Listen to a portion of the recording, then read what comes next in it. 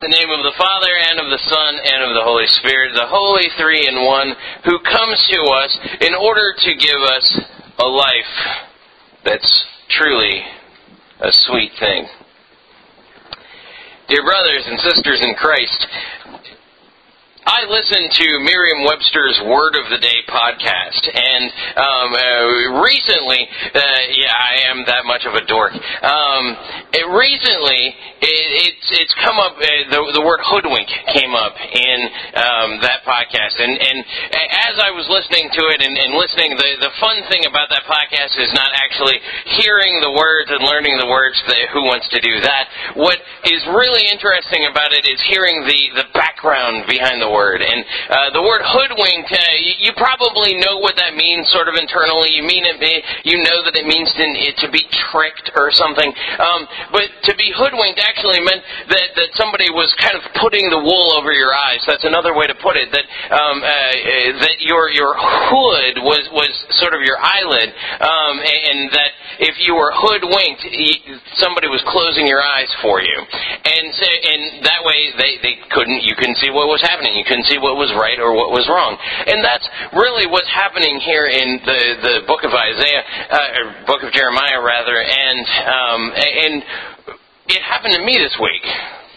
Or at least it almost happened to me this week. Earlier on this week, Liz and I were out walking the dogs. We're taking care of my in-laws' dogs as well. And we were out walking the dogs, and that's a fairly normal thing for us, and out walking the dogs. And there was this guy who was coming up behind us, and because we don't really want to scare anybody, a lot of times when we see that, we'll just kind of duck into somebody's driveway and let them go on so that the dogs don't kind of turn around and growl or anything like that. So we're there nicely, patiently waiting for this gentleman to go by, and he goes by, and everything is pretty normal until he gets past us, and he sort of stops as if he's thinking. And he turns around, and he asks us this question. He says, "Do you all know where Monticello, Florida is?" And I was like, "Oh, geography quiz on the street. Awesome." Yes, I do. I know where Monticello, Florida is. It's a bit of a ways from here. And then he goes into this story about how he's going to Monticello, Florida from Dothan, Alabama, and how his car is up on Monroe Street, and he needs a fan belt. And all of the alarm bells start going off in my head, and I'm like, okay, yeah. And so I'm listening to his story, and he needs a fan belt. He's gone around. He's trying to find somebody that can help him get a fan belt.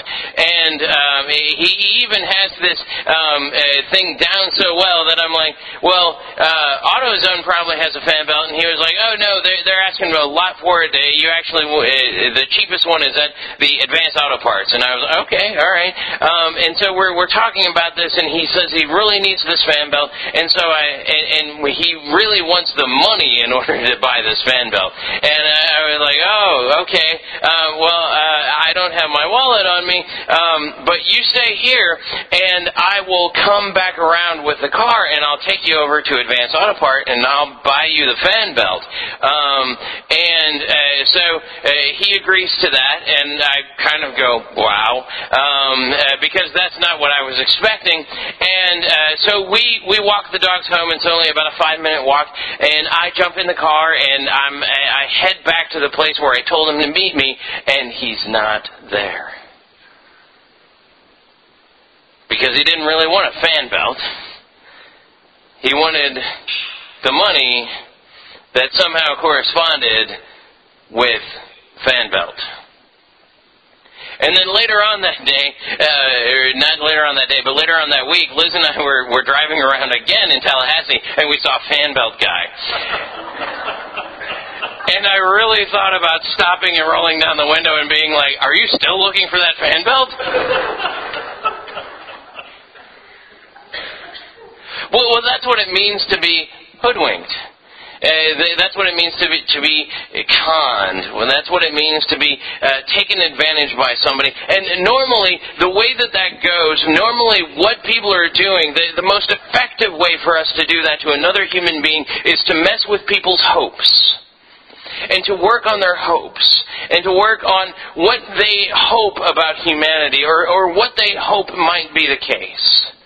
And that's certainly what's going on here in the book of Jeremiah. What's happening here in the book of Jeremiah is that God has told the people of Judah, bad things are coming because you have left my word. You haven't listened to what I've had to tell you, and bad stuff is on the way. In fact, the bad stuff that is on the way is that the Babylonians are going to come into Judah, and they're going to take over, and they're going to take all of their people into exile for about 70 years, which is about a lifetime, especially in those ages.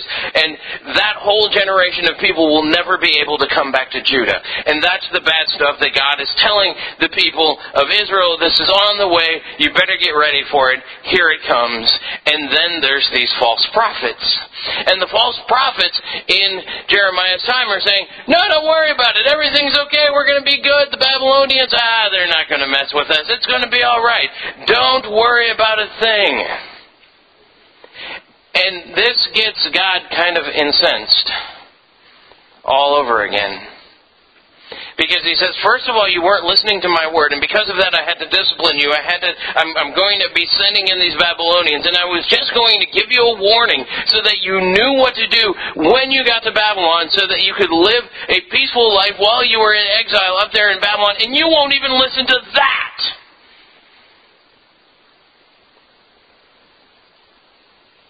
And he tells the people of Israel how angry he is over their sin, over their failure to hear, because they want to hope in some sort of magical reality where everything is okay all of the time, and that our sins don't really matter. And throughout all of the readings today, you sort of get this sense of how much those sins actually anger God. In that gospel reading, that Jesus is getting really angry at the fact that he has a baptism in which to be baptized with. He's already been baptized at this point in the gospel. What he means is that he has to go to the cross. And how he wished that it was already being done. Because that's going to set people at odds. It's going to separate people into two different camps. And those two different camps, quite frankly, are the two different camps of people that believe that they're sinners and the people that are lying to themselves. The people that acknowledge the fact that they have sinned and that they need a Savior, and the people that refuse to acknowledge it and say, I'm just going to do the best with what I've got, and that'll be good enough for God. The unfortunate message there is that what you've got isn't good enough for God. And the way that I always love to talk about this, and I talked about it earlier this week, is in terms of Jeffrey Dahmer. Everybody remember Jeffrey Dahmer? Yeah. Jeffrey Dahmer, serial killer guy, had sex with and then ate his victims.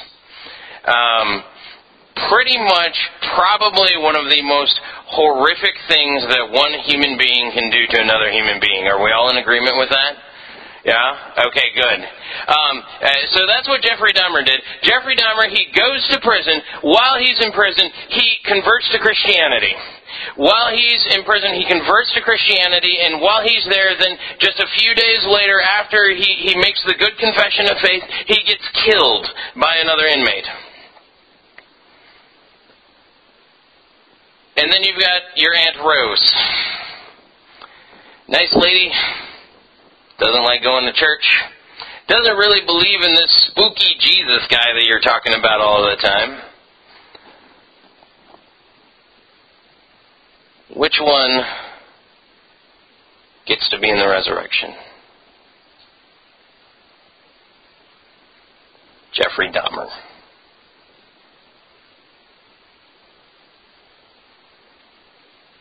And for a lot of us, that's a shocking, horrific thing. In fact, a lot of times when I bring that up, I use this example all of the times. When I bring that up, people are just aghast, and they're like, I can't believe that I would be in the same resurrection as Jeffrey Dahmer.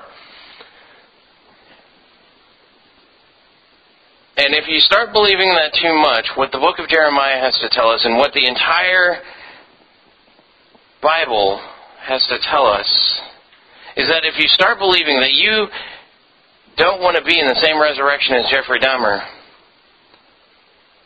well, if you take that too far, maybe you won't be.